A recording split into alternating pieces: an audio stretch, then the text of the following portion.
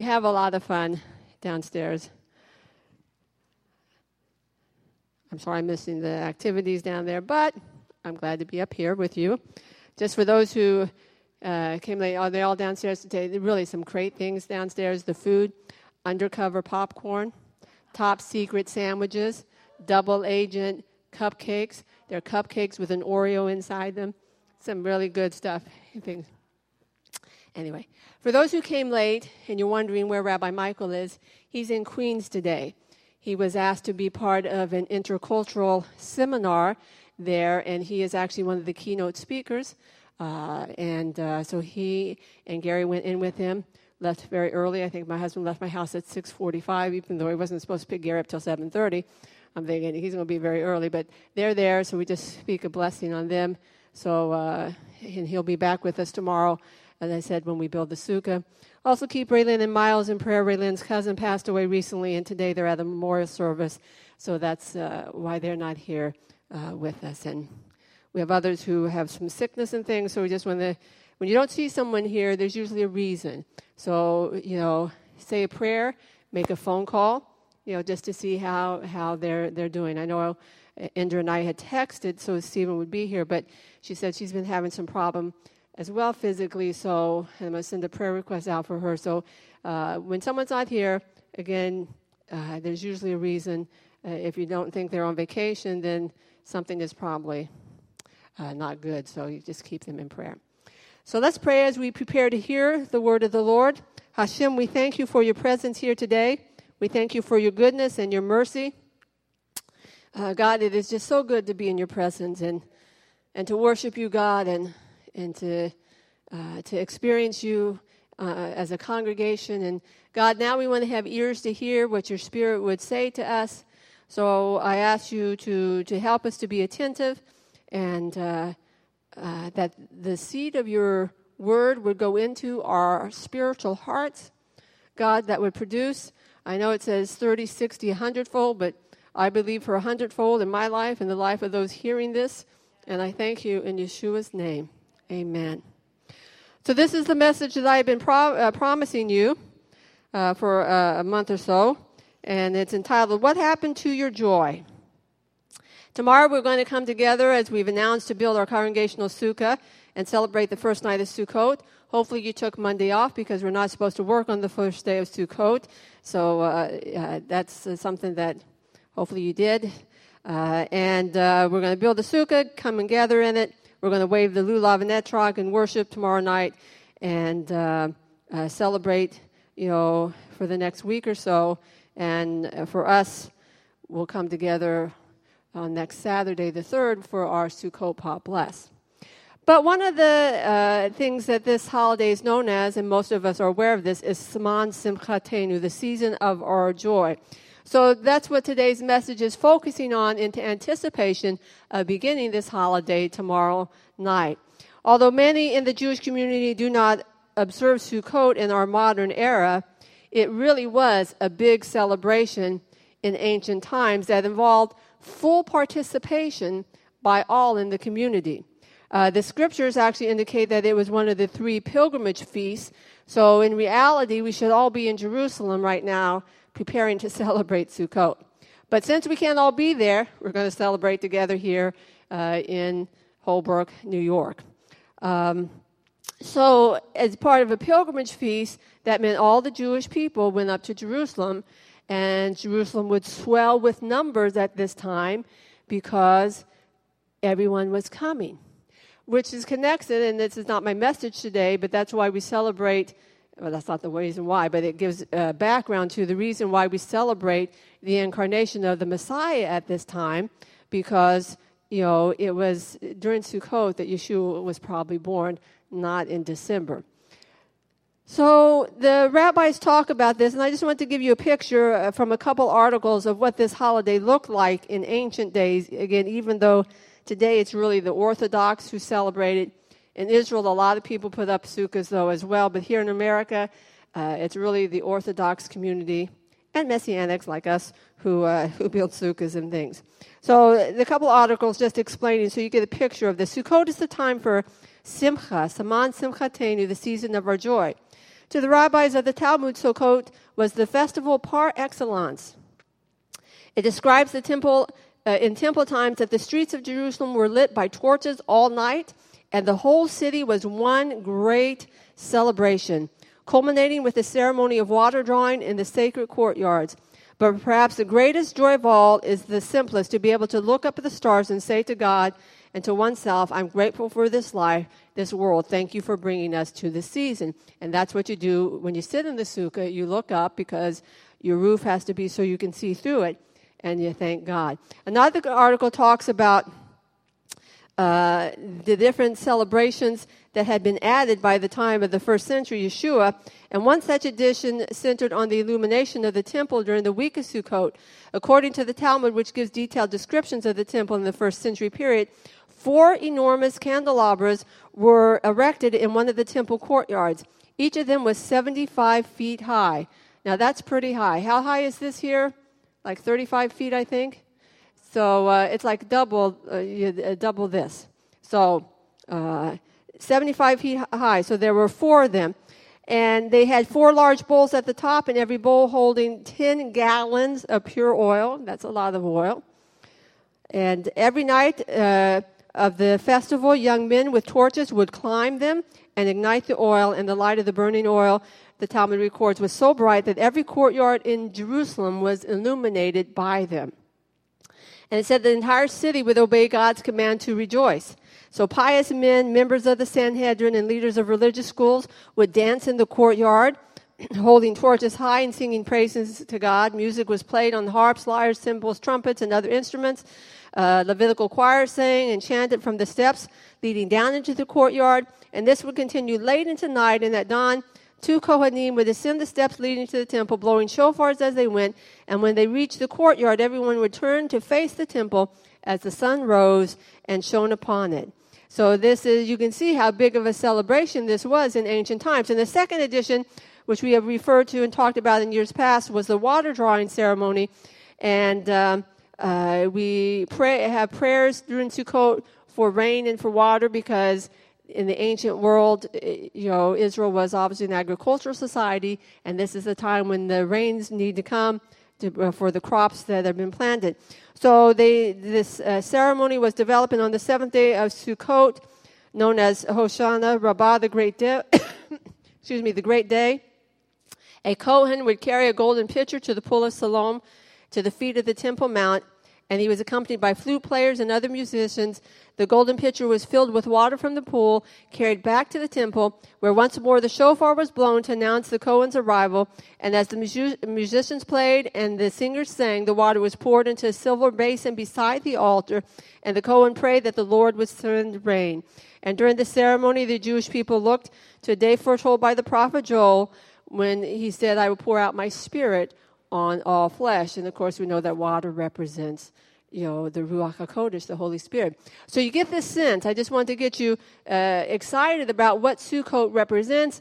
And as I said in one of my messages recently, these Moedim are for reasons, okay? And so this Moed of Sukkot, this festival of Sukkot, is to jar us, to get us reflecting on where is our joy.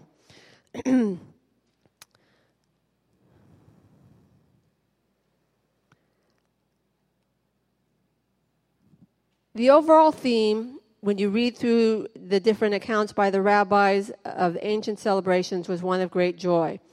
And when you look in the scriptures, you can see that joy was the predominant theme. One article I read said there was over 400 uses of joy or rejoicing in the scripture. Another said over 600. I didn't have time to personally count, go through and see. But 400 to 600, that's a lot of times that joy is mentioned in the scriptures.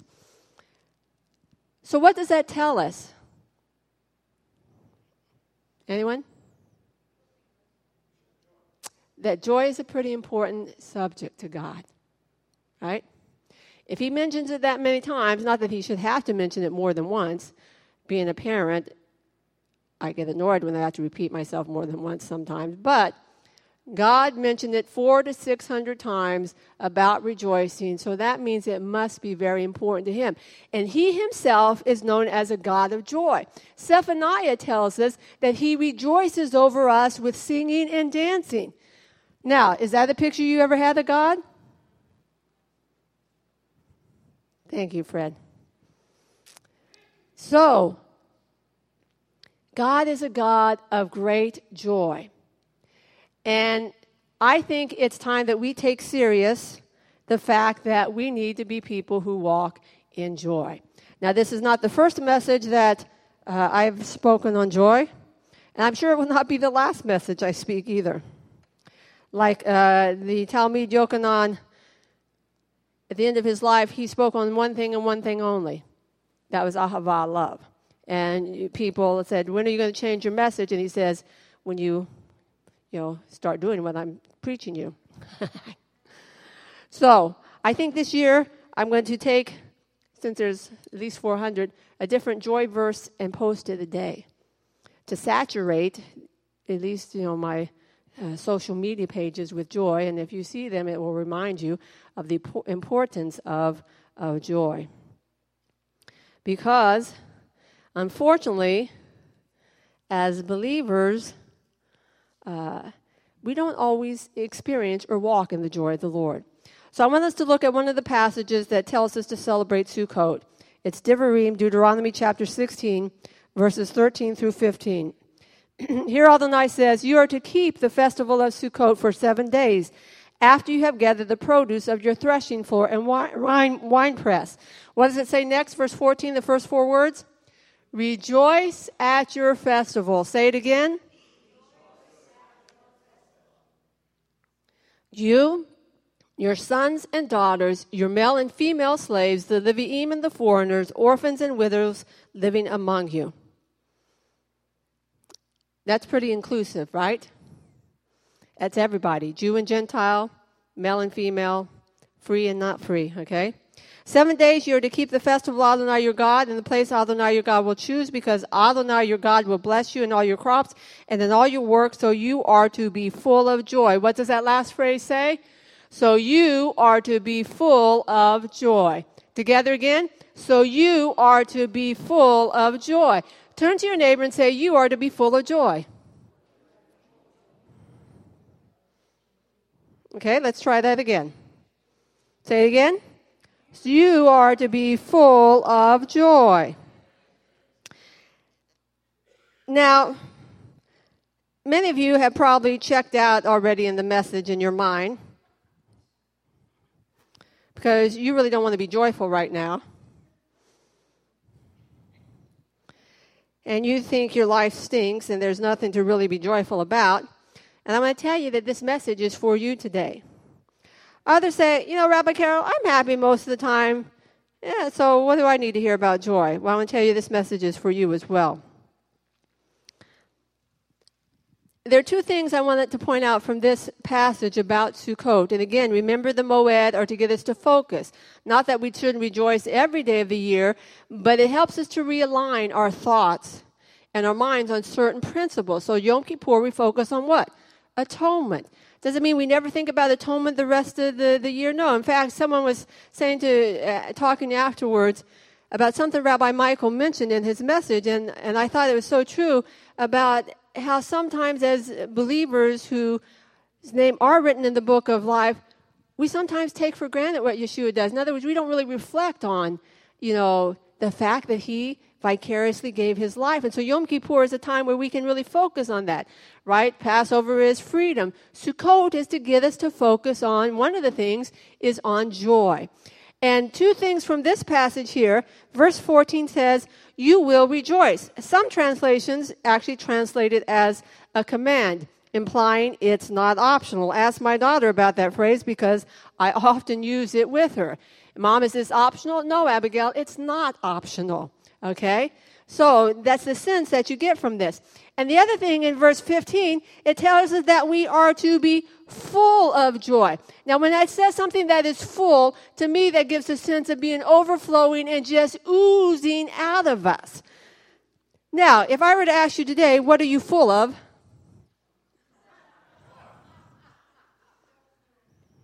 would it be joy?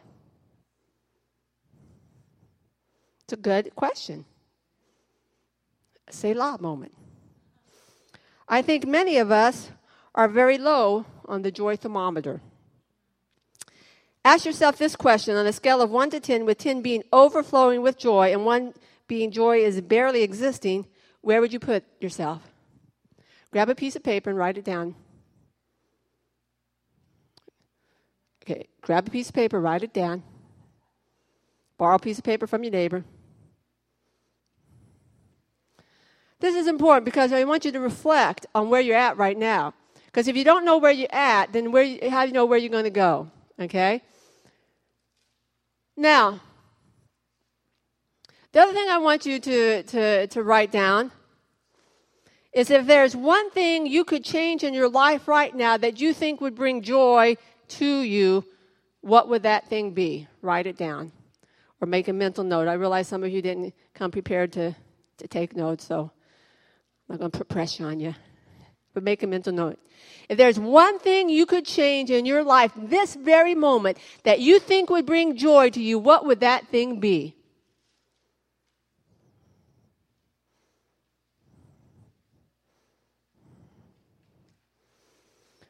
One to 10, where are you on the joy thermometer?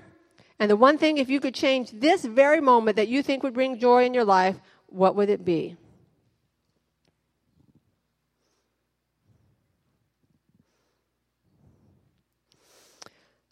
So my prayer is that by the end of this sermon, you will realize the true source of your joy and understand what really needs to be changed. And I'm going to say for most of you, it's not what you just wrote down in your paper or made a mental note of in your mind, for joy to be overflowing from you. Many of us feel we have nothing to be joyful about. That's because we forget the true meaning of joy. Joy, and I'm sure you've heard this on many occasions, is not the same as happiness, although the words are often exchanged, especially in our society today, for each other. Happiness has to do with emotional responses to good things happening in your life. Joy, on the other hand, is something we experience even when bad things are going on around us. So yes, even in difficult times and seasons in our life, we can experience true joy. Now, I realize that some of us are really walking through difficult seasons right now, and my message in no way is intended to minimize the pain or the hardship that you might be going through at this moment in your life. But my hope is that it will encourage you to rise up above that difficulty so that you can experience the joy that Allah and I want you to walk in, even though you're experiencing some difficult things right now. So what is joy? Well, I decided to do a quick look at the Hebrew words, and also my husband encouraged me to do that, to give us a little understanding. And one of the things that I noticed, and I hope you will notice as well, when you look at these words, is that joy is something that can be seen in the life of the person experiencing it. In other words, there are outward expressions of the fact that you are joyful. And looking across here right now, I don't see very much outward expression. Just being honest. Okay? Myrna.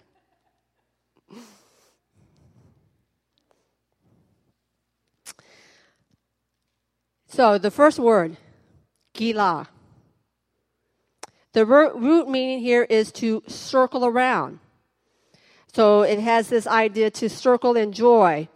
And it has this sense of a vigorous, enthusiastic expression of joy. And it's one of the words used about God twirling and dancing around for us, gilah, right?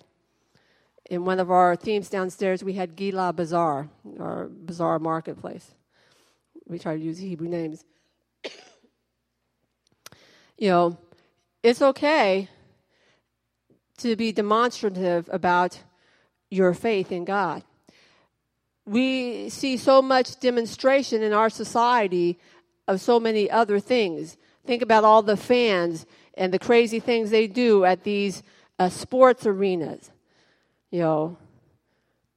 Kansas City Royals did secure the league, just saying, anyone who is watching baseball.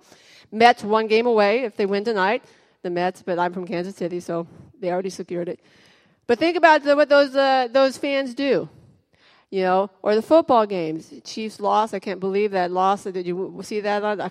Unbelievable. Right at the last few seconds. But you see at these games, sometimes these fans have painted their entire body the color of their team. Why? Because they are enthusiastic about their team.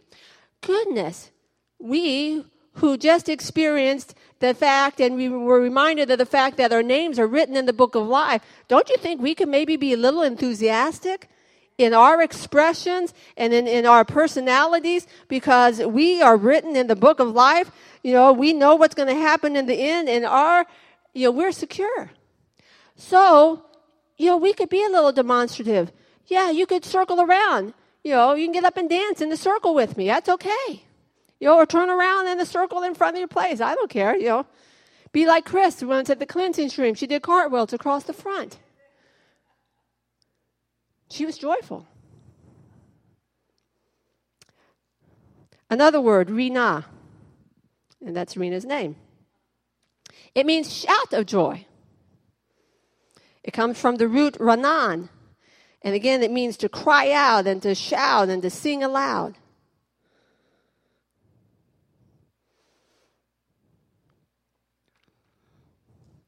It appears over 50 times in the Tanakh. And in Vayikra 9:24, it was that shout of jubilation when the sacrifice was offered up. So it's okay to shout unto the Lord.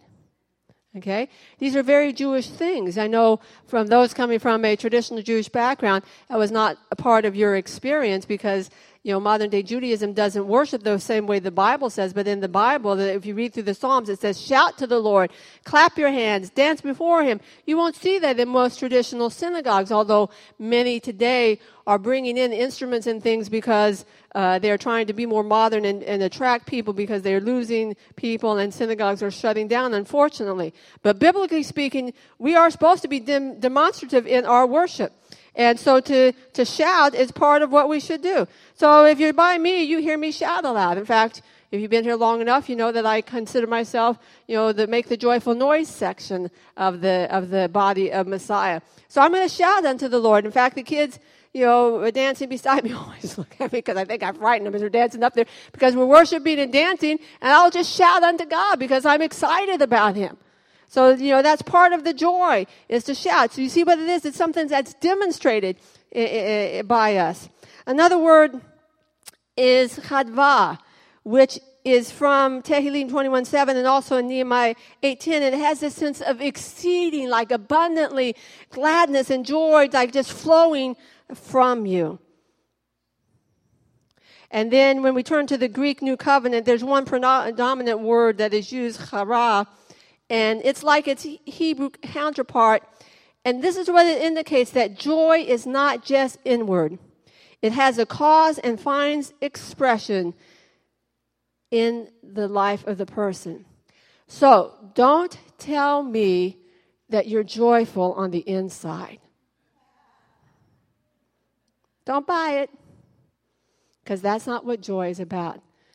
That joy that is inside should be expressed on the outside.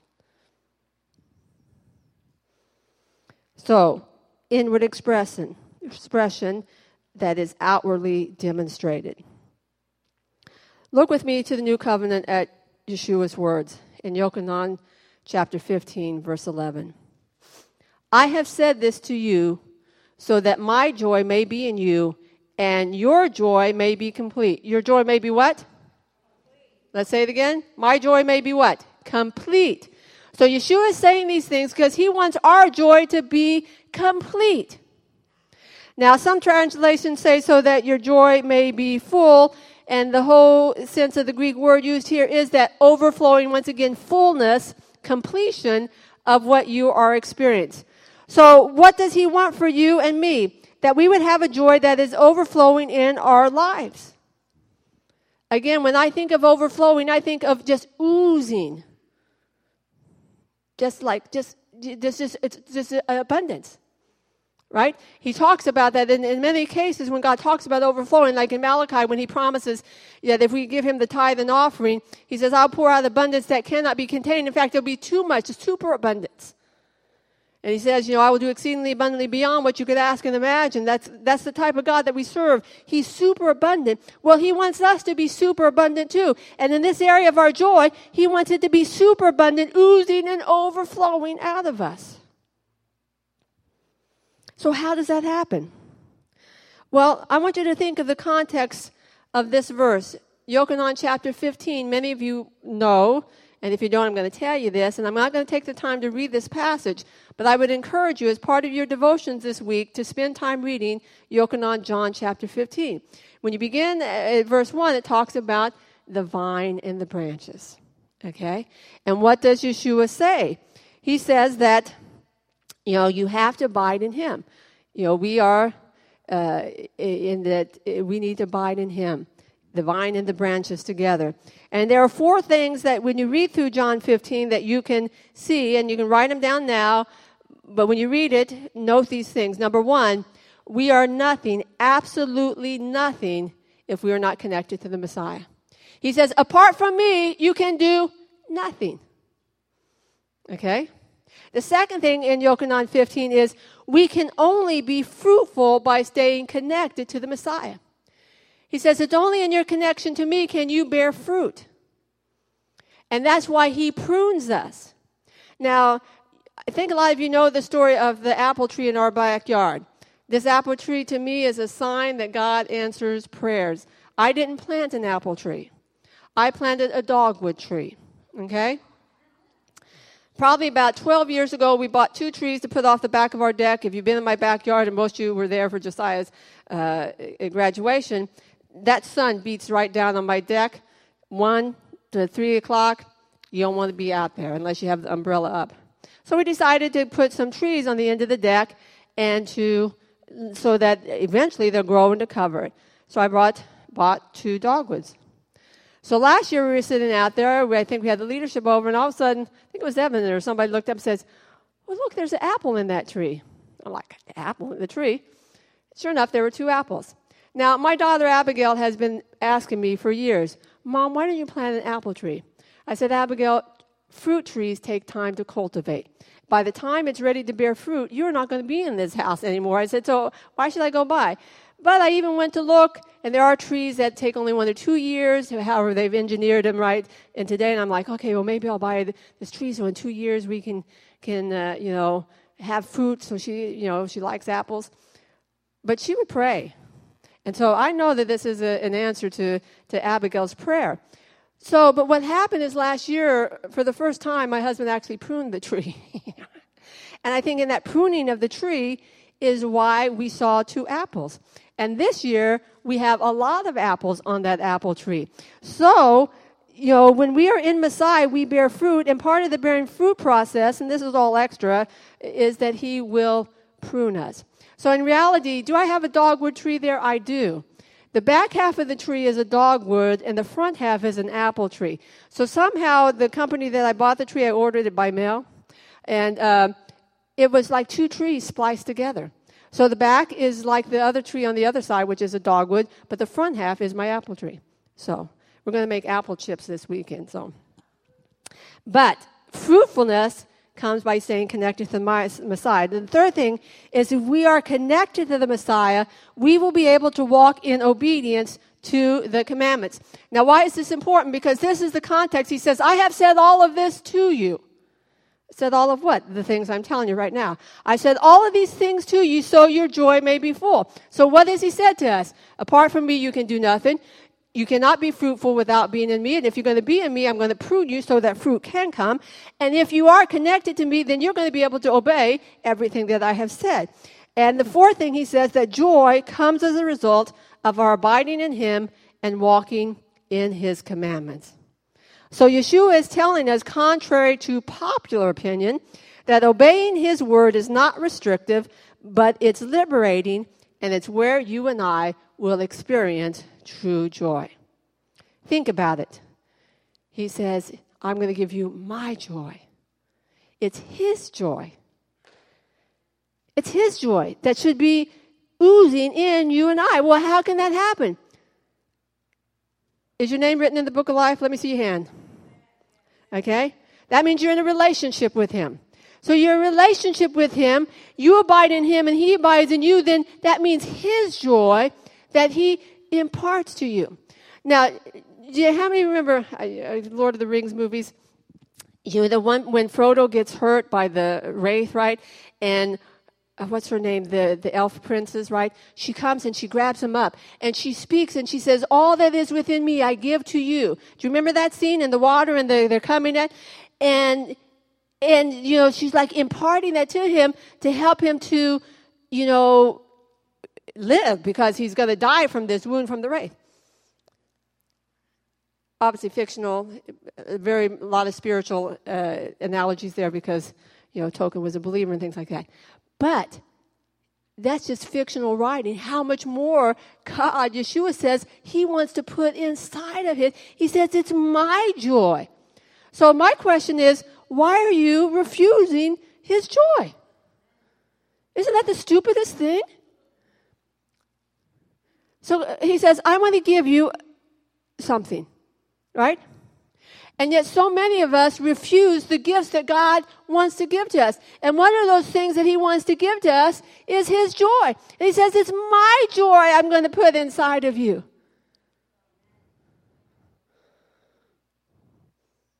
And that's awesome. It's not the joy that the world has. And the world can't duplicate it. The world doesn't know joy. It doesn't.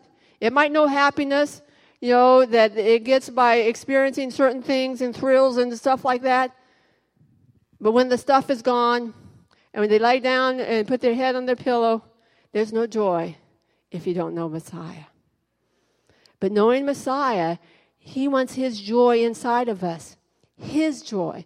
That is something that is overwhelming and coming out of us, it should be.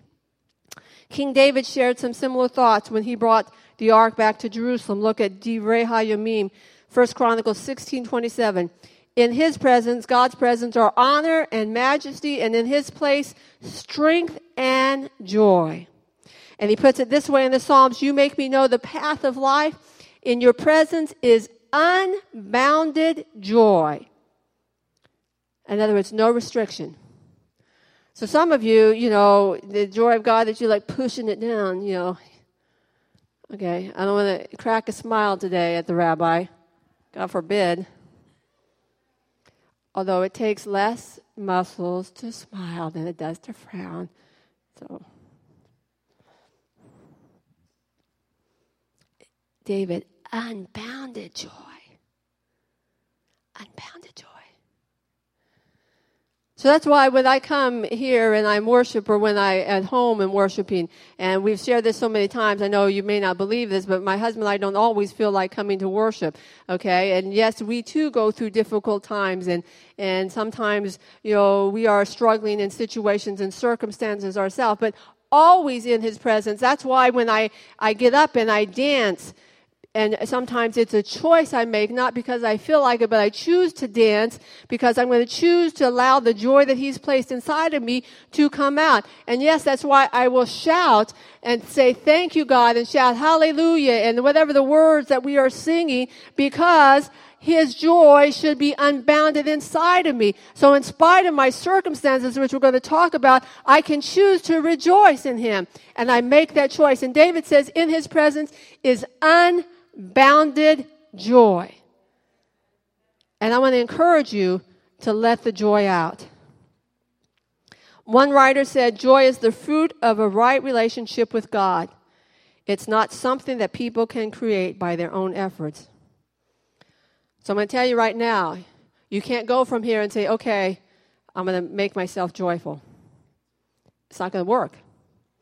It'll last for 5 minutes. Then you get on the LIE and forget it. It'll be out the window for sure. But you can activate the joy that God has already given you. You can experience the joy that you already have.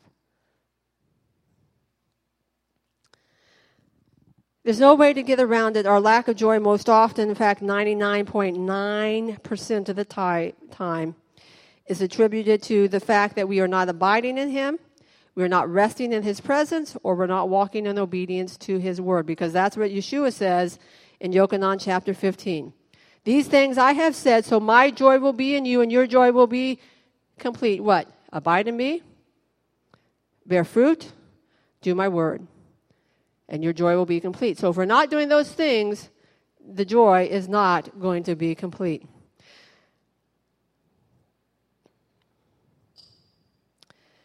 As I said earlier, the scriptures are so full of exhortations and encouragement about joy.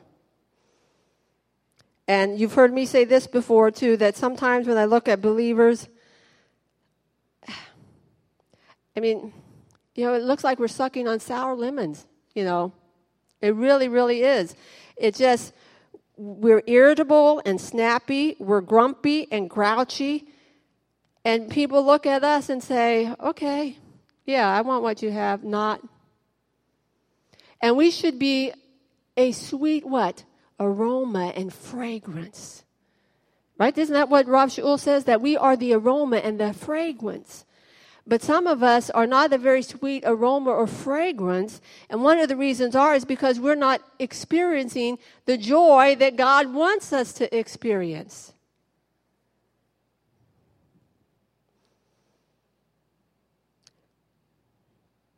Joy should be overflowing out of our mouths, demonstrated in our actions, permeating our thoughts, and saturating our attitudes. I just want to share a couple more scriptures, and then I'm going to give you 4 practical steps on walking in joy. Because like I said, there are so many scriptures on joy. Philippians chapter 4, verse 4. This is one of the verses I remembered as a child. I'm sure many of you know this as well. Rejoice in union with the Lord always. I will say it again, rejoice. Once again, we are commanded to rejoice, not optional. And I hear that little child inside you right now saying, but I don't want to rejoice, Rabbi Carol. Rav Shaul not only commands us to rejoice here, but he's also telling us we need to rejoice always. Oh, come on, Rabbi Carol. God can't really want me to do that. It's impossible. No, it's not. Historically, Rav Shaul, when he writes this letter to the congregation at Philippi, he is stuck in prison facing the threat of death. All right? So that's not exactly, a good situation. And yet, even though he was not in a good situation, he could still encourage others because he himself was one who practiced what he preached. And we know that because think about it in the book of Acts when we see him and Silas in prison, in chains and stocks. What does he do at midnight? He starts singing and praising God. I think he let out a few shouts of joy. Okay? So that's why he could tell this Kehillah at Philippi, you need to rejoice. Yeah, things are not going so good in your life right now, and I get it. He says, and it's not going that good in my life either, but we can rejoice always. He says, and I will say it again, because he's already said it several times. If you read through the book of Philippians, and that's a good book for you to read this week, you want some extra homework, you're going to read Yochanan chapter 15, read the book of Philippians, 4 chapters, and he speaks about joy a lot.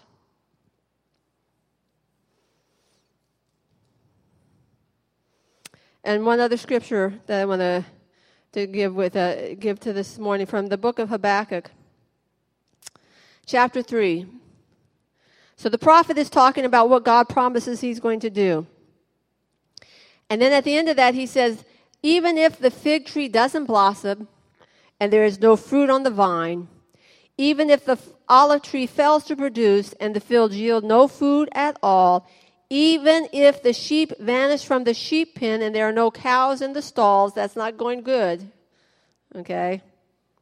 He says, still, yet, I will rejoice in Adonai. I will take joy in the God of my salvation. From this passage, we see once again, it's a choice we get to make. The prophet is saying something similar to what Rav Shaul said. Even though everything is going wrong in my life, he says, I will still rejoice in Adonai. Each day you and I get up, we get to make choices, not only of what we will eat and wear and what the activities we're going to do throughout the day, but we get to make choices of what our attitudes, thoughts, and actions will be. And every moment of every day, I have to decide what I am going to do. And in this area, I want to choose to be joyful. Even when I am experiencing difficulties, and even when I don't see the promises of God fulfilled in my life. Listen to me. You may not have received your healing yet. I get it. You may not have seen improvement in your finances. Okay. Maybe your relationships have not been restored in the way that God has promised to you. I understand that. Maybe your dreams and hopes seem further away than they ever seemed. I get it. But what are you going to do in the midst of that? You can sit down and have a pity party. Or you can do like the prophet did, and you can do like Rav Shaul did, and like the many men and women we could read out throughout the scriptures and throughout the last 2,000 years who made a choice in the midst of difficult situations, yet, still, even though all of this is true, nothing is happening the way I want it to happen in my life, everything is going down the tubes, even still, I'm going to make a choice, and I will rejoice in God.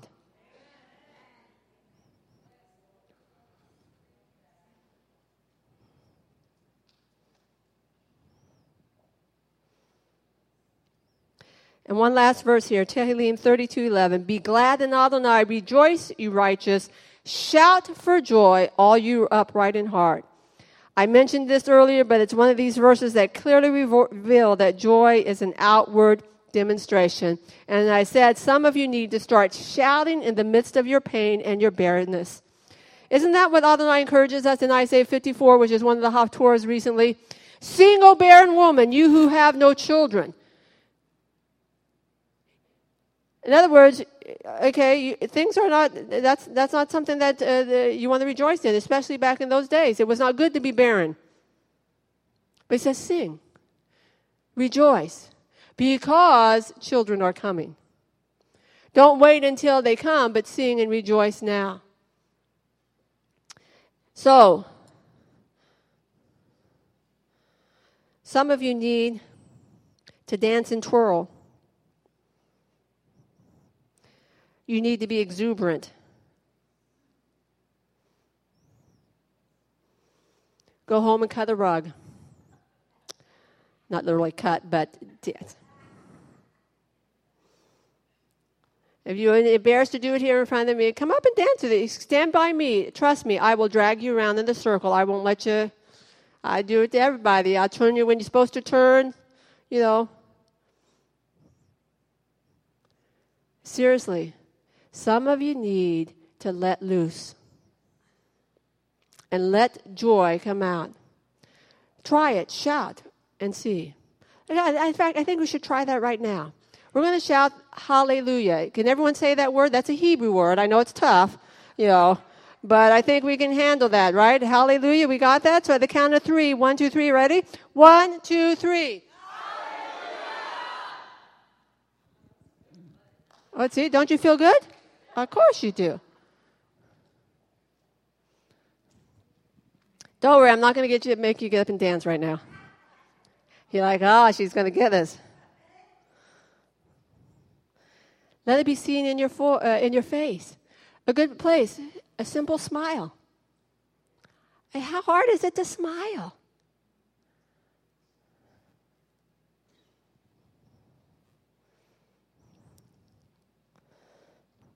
Billy Sunday, who was a great evangelist around the turn of the century, said, the trouble with many men is that they have just enough religion to make them miserable.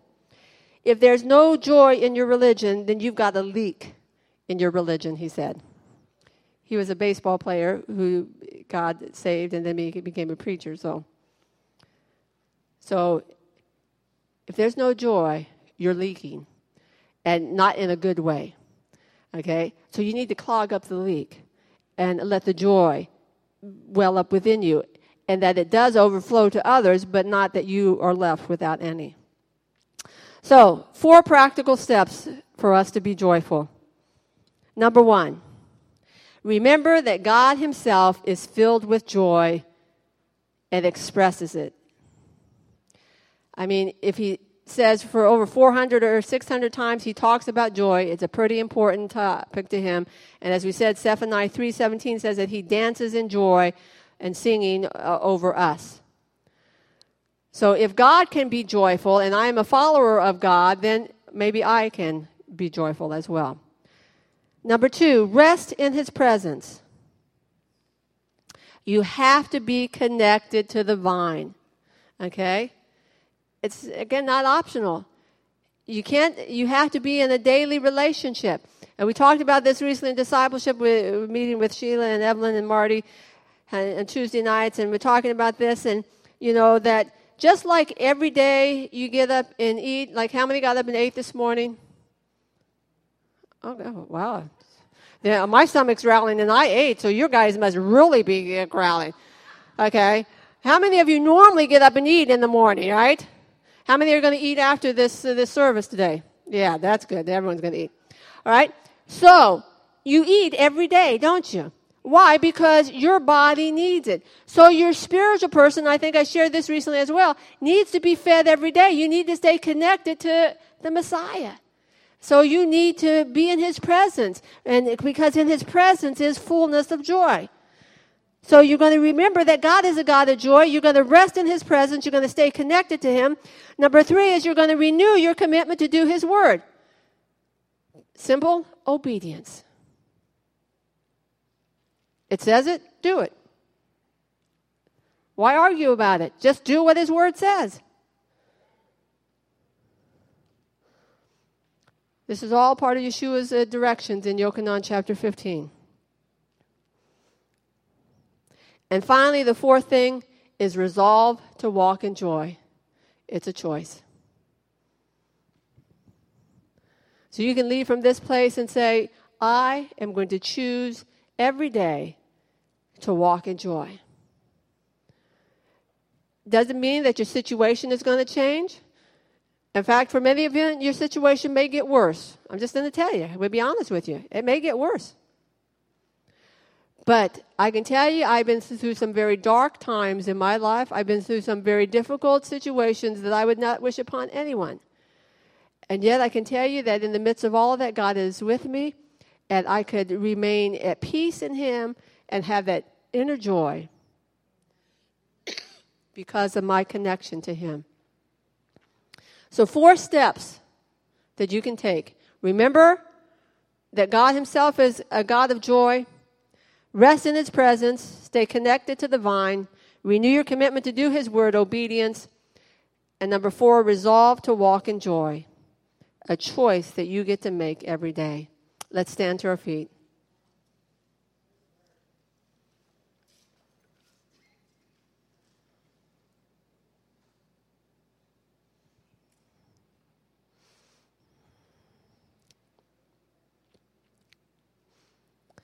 Adonai, we thank you for instructing us and exhorting us and challenging us this morning from your word.